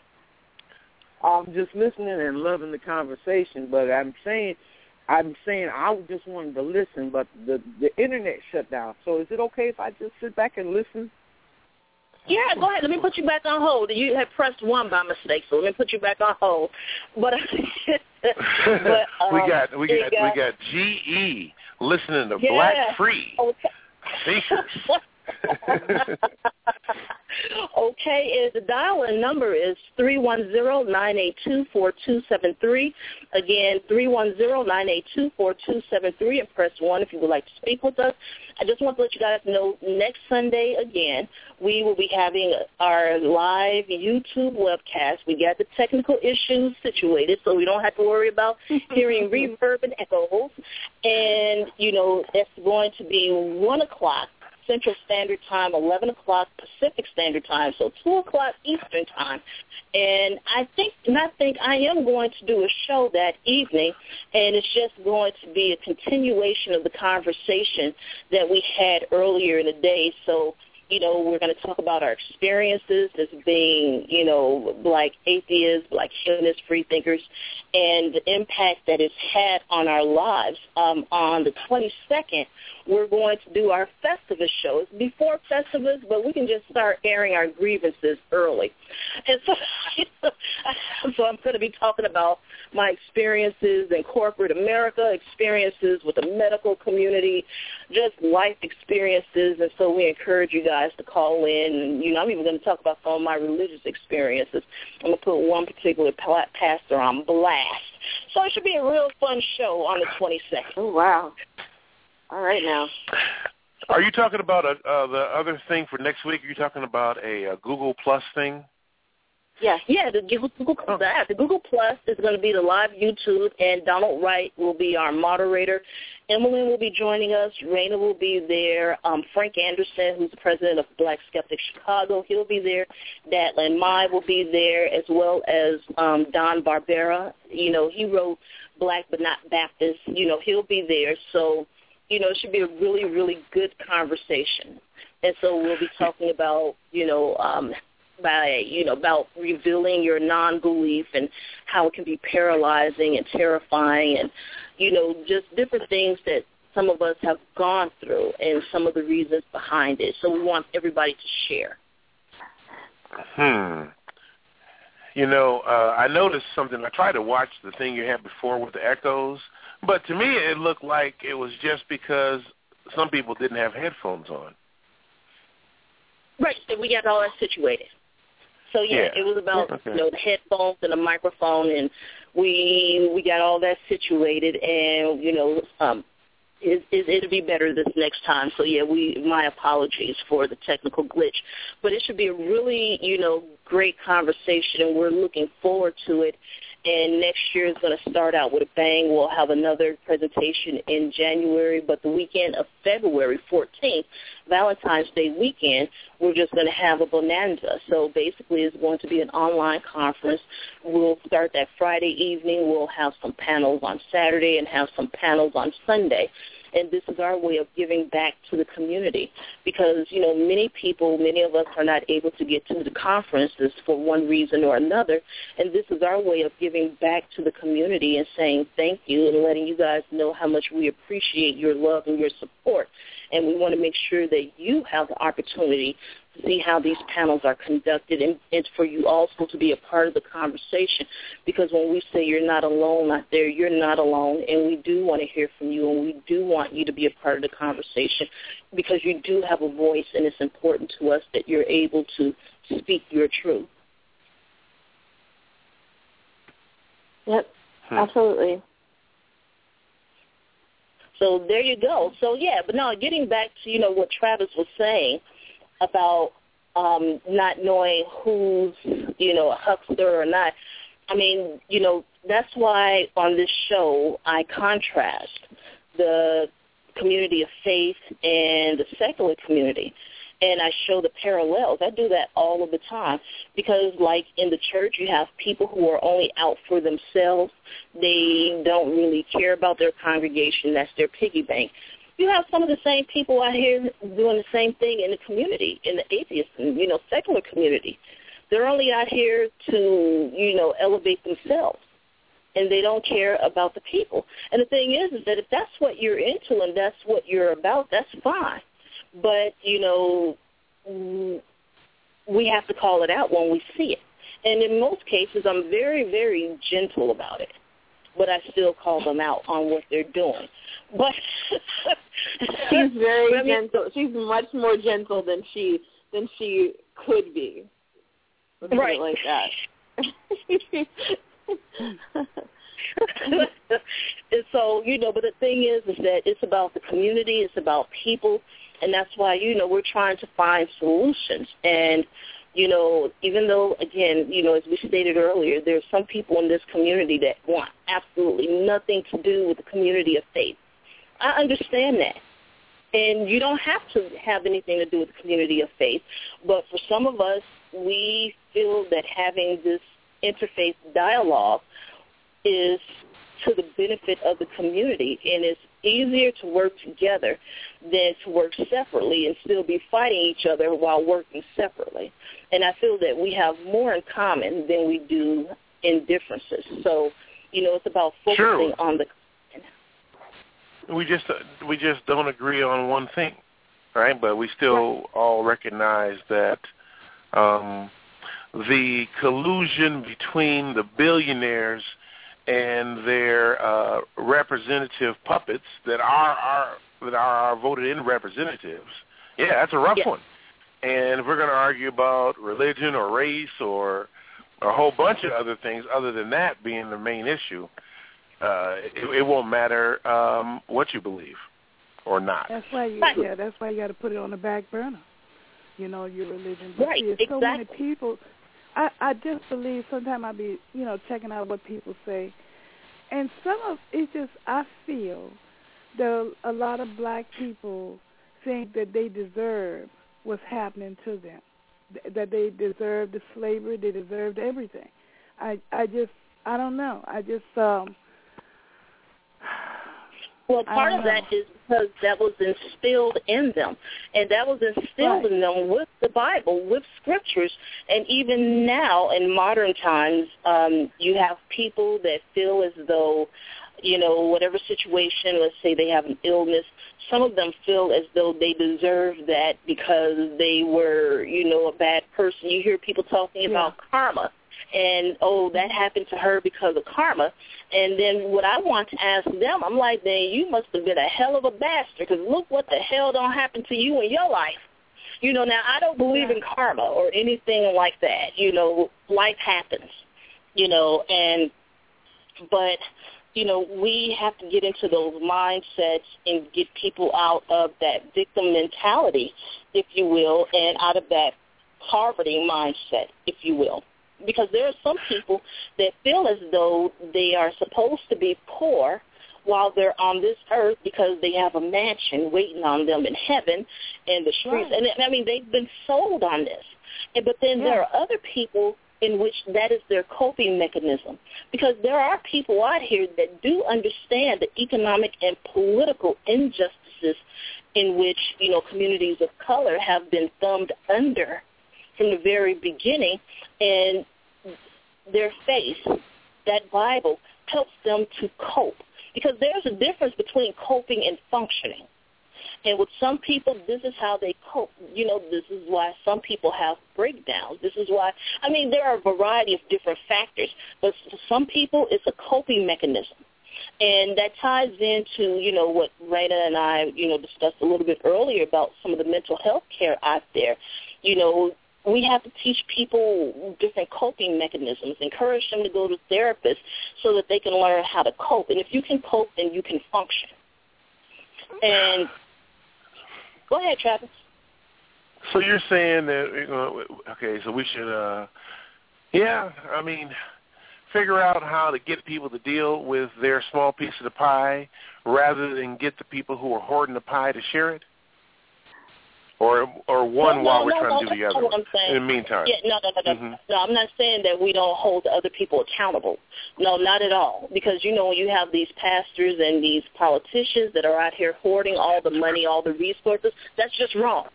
And that needs to be pointed out. They need to be called out. And, but that goes back to, again, the politicians and public policy and the different laws, because rich people should be paying more in taxes, just like these nonprofit organizations should be paying commercial taxes. I'm saying that, the laws need to be revamped across the board. But what they have now is they have people pointing the finger at each other. You know, we talked about the Tea Party a little earlier. So you have the Tea Party and some factions of the Tea Party pointing at, you know, the immigrants and pointing at communities of color and saying, you all are the problem. And we're not the problem. They're too busy pitting us one against the other when the problem is institutionalized racism, the sexism, and we need to point out what's happening and why it's happening the way that it is. But it's easier to point the finger at other individuals or communities that have been oppressed and they can't really fight back, which kind of ties into what Raina was saying earlier about the Black Panthers and having the guns and protecting your own community. You know, communities of color have been beaten down and victimized and vilified so much. In some cases, people have just given up. And we have to try to go back and restore some of that hope. But then we also have to hold the people that committed or victimized us. We have to hold them accountable. Just like, you know, what happened, you know, with this last economic bust. Basically, the majority of the wealth that had been gathered and, you know, aggregated through communities of color, a lot of that was lost. And not one of those, you know, Wall Street people went to jail for it. So, I mean, you know, they need to be held accountable, yes. I feel that they should have allowed AIG. They should have allowed it to fail. You know, they should have, you know, J.P. Morgan Chase, you know, Bank of America, all of them. If they were supposed to collapse, they should have collapsed. There is no such thing as too big to fail. That's right. That's right. Yeah. So is that what you're saying, Travis? Well, no, I'm saying, yeah, I mean, basically they blame the port. And the TV, they tried to blame the port and say the reason why stuff is messed up is because too many people who couldn't afford to pay their mortgage, you know, bought a house. And that ain't the case.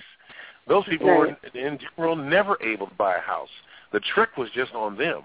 You know what I mean? Where, anyway, you know. Or some people lost their jobs during the recession. I mean, that was the other situation that some people fell into, too.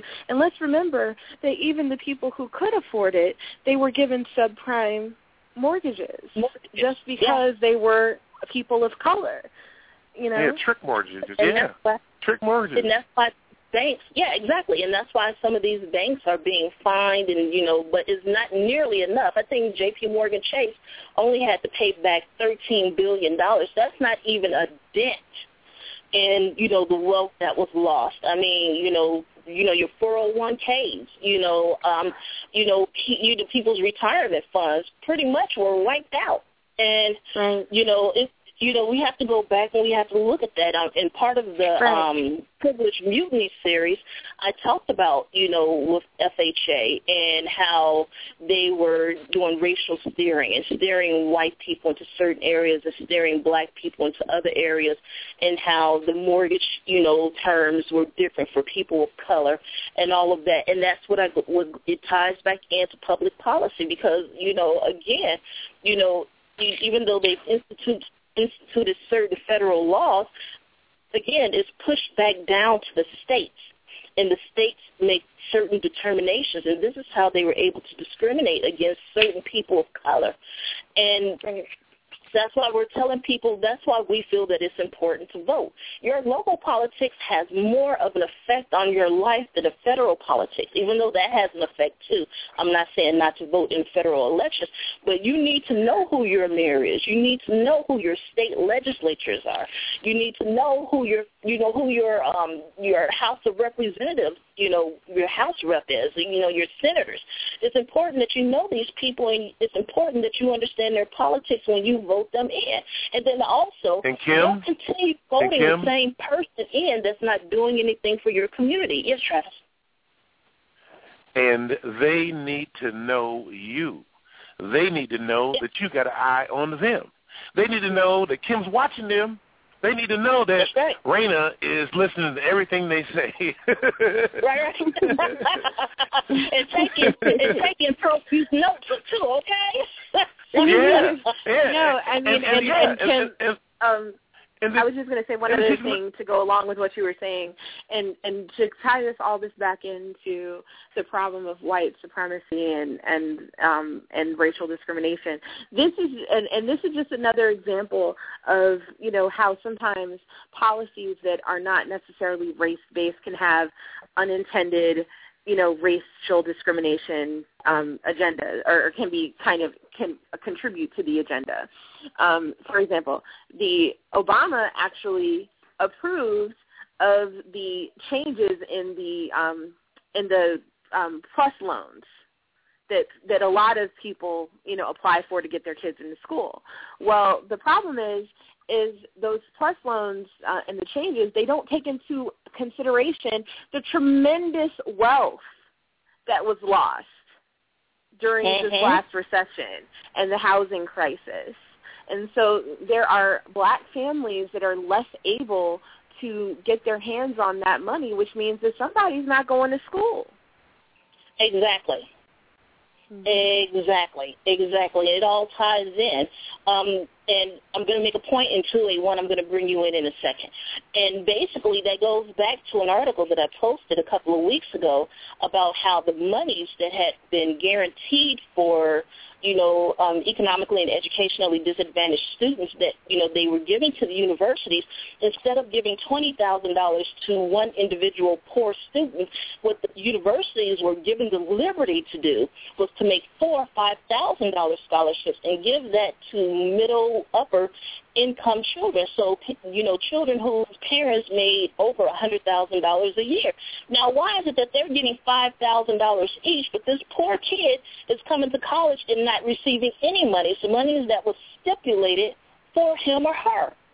So this is what's also not allowing people to basically come from, you know, being lower class and being raised up to the so-called middle class. There's no such thing as a middle class anymore, but we'll just go with the terminology that's out there. So 281, we have you on the line. May I ask who's calling? Hi, Kim. This is Donald Wright. Hey, Donald. Howdy. How's everyone? Good. Doing good. I clicked in today to listen in, and I've been listening for the past just 20 minutes. So obviously it's a great conversation. Yes, something that in terms of expanding our communication, you all are right on target with what should be attempted anyway. In the conversation about talking to churches, I just want to chime in a little bit. The idea is trying to determine a common ground or common topics to communicate about takes on a whole challenge because when you're trying to address issues particularly in the black community, it's important for us to understand what is contributing to those issues because identifying solutions are very difficult when you can't really identify sources. And that's part of what takes on a higher message in our society, particularly living here in the United States, because so much of what we deal with is centered around four basic issues that most of us are not willing to deal with. Some of us will talk about some of them, but most of us are not going to deal with all four. And those four items I consider to be major problems are capitalism, exceptionalism, racism, and religion. Oh my goodness, is Donald preaching today? So who's willing to talk? So who's willing to talk about all four of those things and break it down to the minimum, break it down to the least among us, so that every person in this country understands the core of how this country functions. So who's going to do that? Now, and I contend there's very few people that's willing to do that. So when you're talking about dealing with the churches, many of these preachers don't want to deal with that because their status is in jeopardy. Because most of them know they're lying, and most of them know what they're about, And so who's going to face truth? And that's the biggest problem. Who wants to face truth? And I've tried, and they don't. I've tried. Exactly. And so I think that's where we come in, and, it's like this, whether they want to face the truth or not, we can put the truth in their face. And, I mean, they can turn their back and walk away. They don't have to listen, but somebody is listening. And all it takes is for you to have one or two people listening, and they're going to go back and talk. You know how these whisper campaigns go on in the community here, and, it's going to cause people to start questioning things, even if they don't necessarily. Go ahead. Yeah, what happens, though, is that when you're trying to forge this communication or dialogue with the church, then that the spook at the door is the pastor. Right. So how are you going to get through that particular, how are you going to get through that person? Okay, so that becomes the most challenging aspect of developing this dialogue. And so what we have, I think what we have to do is extend the invitation, and hopefully some of these individuals will see the benefit and take on the message that they are accountable to their members. That's and right. Trying to identify what's best for them, and that there are people that wants to help the entire community. It would be the most important thing for us to try to work with those that says, yes, we do want the community to be helped. Right. But I contend at this point it's going to be very few. Mm-hmm. Right, because we're threatening their way of life. We're threatening their comfort. We're threatening their power and privilege. And, especially that power and privilege. No one wants to cede power, and they surely don't want to cede privilege. And you're right, it's only going to be very few that are going to want to work with us. But, again, when it comes to people that are in need, if we're out there and we're helping the people in need, and basically, if they're utilizing critical thinking, they're going to wonder why their pastor or their church leadership, why aren't they out here helping? And they're going to start questioning, those leaders in particular. So, but again, we're out here to help the community, and the people that are willing to work with us, we're willing to work with them. And, it's about the people. It's about the community. And that's why I say, we have to put the egos and the personalities to the side, because it really doesn't matter when you're talking about the greater good of all. Mm-hmm. Right. Yep. We have an obligation to try, even if there are few. Right. We have an obligation to try. Yeah. I think the idea of demonstrating true compassion and caring for other people, and demonstrating that without this need to be a faith-based organization or have this God hanging over our head, is going to take on a whole different meaning for the community. And that's one of the challenges that I've had in the secular community, is that I don't see enough of that. And so the secular community has to be challenged within the concept of walking a walk where you are demonstrating the goodness of your message, but you are demonstrating it with any and everybody, so people can really see that it does make a difference. But I think one of the things that's a challenge to a secular community is this aspect of that the secular community is filled with a lot of people that buy into the issues that affect this entire country. And I think one of the things that's pretty interesting is when you compare the secular community with how many supports the concept of libertarianism and Tea Partyism, those type of things. So I think those are the things that has been a real shock for me, particularly here in Houston, that I've met too many that support those political concepts anyway. Yes, absolutely. That was probably one of the single most disappointing things, I think, as a black atheist. One of the things that turned me off very early on was coming into contact with so many libertarians. And I'm not, I don't know, if there are compassionate libertarians, please make yourselves known, because I have not met any of you. Like, I would like to meet you, shake your hands, have a cup of coffee, and kind of understand where you come from and how I can meet more of you. Right. You know what I mean? Right. But generally speaking, the libertarians that I've come across are you know, they are severely lacking in compassion and generally lacking in social graces, period. But yeah, I mean, you know, if that's your thing, that's your thing, whatever. I'm not working with you any more than I'm working with, you know, the prosperity gospel ministers. Y'all can have it. Like, y'all can have them. That's not for me. That's not my scene. Right. So, and that's primarily why I think one of the reasons why I've never attended any of these major conferences. I'm just not interested in being amongst that crowd, the crowd that says, you know, everyone for themselves. And, you know, we have quite a few anarchists in this community, too. I mean, I'm like, I'm sorry, as a black person, I am not very fond of the idea of anarchy. Particularly when I'm not necessarily fond of government, you know, being, you know, an iron fist, you know, and having this long arm of the law supposedly controlling everything. But I'm not really open to this whole laissez-faire, you know, justice situation either. You know, it doesn't really work well for people who look like me. So I need to find the compassionate, you know, libertarians or whatever, if you're out there.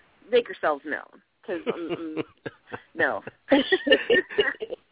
ring the bell if you're out there, right? Ring the bell. Ring the alarm, okay? Put the fire alarm. Do something, you know?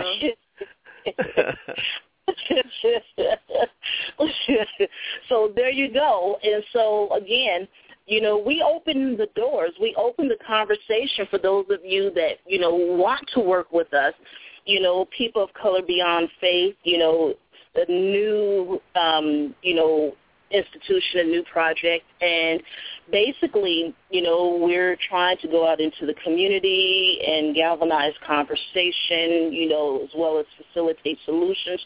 And so, you know, again, the email address is peopleofcolorbeyondfaith@gmail.com. And, you know, we're looking for you. We want to talk to you. We want to work with you. We want to help the people in the community.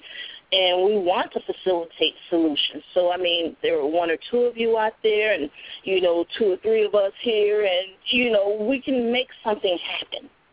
You know, it only takes a few of us to make something happen. And you know the snowball effect. The snowball effect is bound to catch on. Trust and believe that. You know, bound to catch on. So, again, next Sunday, December 15th, Donald Wright will be moderating, you know, our conversation, and it promises to be a really, really good conversation. We're excited about it. And I'm going to do a show. Yes, we are. And I'm going to do a show afterwards, so we're going to have our little after party, you know, continuing with the conversation. So, you know, again, we're looking forward to it. You know, next Sunday, our live YouTube webcast, 11 a.m. Pacific, 1 p.m. Central, 2 p.m. Eastern. So, Donald Wright, we're going to let you have the last word. Well, it's going to be exciting. I think one of the things that happens is most of us are kind of locked in our own, I don't want to say little world, but we all kind of locked in our own way of trying to manage things. And I think the most important thing that we can try to do is try to encourage people to know, to let them know that there are people out here that want to first listen to them and want to assist them in moving through the challenges and tribulations of this life. And we know how damaging religion has been, and moving into this free thought arena is difficult. And so being able to give people some type of encouragement, some knowledge, and some support in terms of how to do that, I think is very critical. So I hope a lot of people join in next Sunday because it's a very important conversation. One of the things about that's always so intriguing to me is to think about. I know an individual here in Houston. I think he's 55 years old, something in that area, and he still has fear about telling his parents about his non-belief. Mm-hmm. And that's I find that to be so intriguing. So to be able to talk about this, I think it's important because I think the more of us that are out in the community, the better our community is going to be. And we have to encourage people to want to tell the story. So hopefully Sunday we'll be able to help a few people. Yeah. And Donald has, yes, we will, and we are. And that's why even with, the AAH campaign, from a couple of years ago, we had more people coming out. We've, encouraged more people. People, have found a way to tell their families. And like you say, it can be paralyzing in certain respects. And like with that gentleman, he's 55-ish. And, basically he doesn't want to disappoint his parents. He doesn't want to have to deal with what particular fallout may happen. And he's not alone. It's a lot of us out here, a lot of us going through that in one respect or another or have gone through it. And that's why we're bringing these webcasts to you. That's why we're going to do the conference online because, like I said, there are people who cannot come to these conferences or to these meetings for one reason or another, and we understand that. And, people will do what they have to do in their own time. So we're going to bring it to you to encourage you and to let you know how much we care about you and to thank you for your support and your words of encouragement. And we understand your situations, and this is why we're giving back to the community. And you'll be able to view these, webcasts at your own leisure, on your own time, download them or what have you. But, we understand, and we love you guys, and we just want you guys to know that. Yeah. Yeah. I'm glad of that. I'm glad also I wasn't born. I didn't have a dad who was a preacher or something like that. I mean, can you imagine what those children are going through? Yeah. Wow. I mean, that's got to be rough. Right. I used to live across the street from a preacher, and I kind of saw a little bit of that as I was growing up. Yeah, and I mean, look at people who, well, I'm going to tell part of my story, next Sunday. But, if that's all you knew, and if you're 2, 3, 4 generations deep in a church, and this is all you know, and these people are your friends and your family, and you express your non-belief, there's a chance that you can lose the majority, if not all of them. How do you cope with that? That's why I say it's the difference between coping and functioning. And, you have a lot of people dealing with a number of different issues. And so that's why it's important that we have these conversations. And that's why I'm excited to have Donald Wright moderating, Sunday because, as you all can see, he's, bringing out, the hot topics and, the triggers there, and we need to discuss these things. And it won't be our last discussion about this. This is more of the introductory course. And as time goes on, it'll get more in-depth, and we'll get, more information out there and, hopefully more input from you guys because, it's important. We want you all to talk about it. We want you to be able to vent. You don't have to use your real name. You can, come in as John Doe or what have you. That's fine. We don't have a problem with that. But we do want you to be able to express yourselves. That's important. Well, Kim and Raina, talk to you all next week.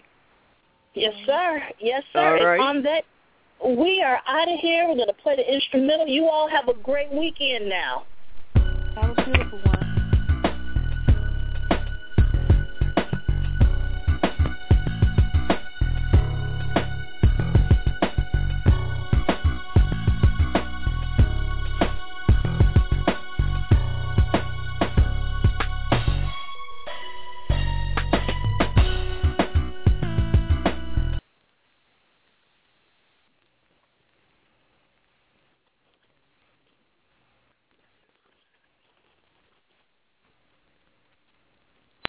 Lucky Land Casino, asking people, what's the weirdest place you've gotten lucky? Lucky? In line at the deli, I guess? Aha, in my dentist's office.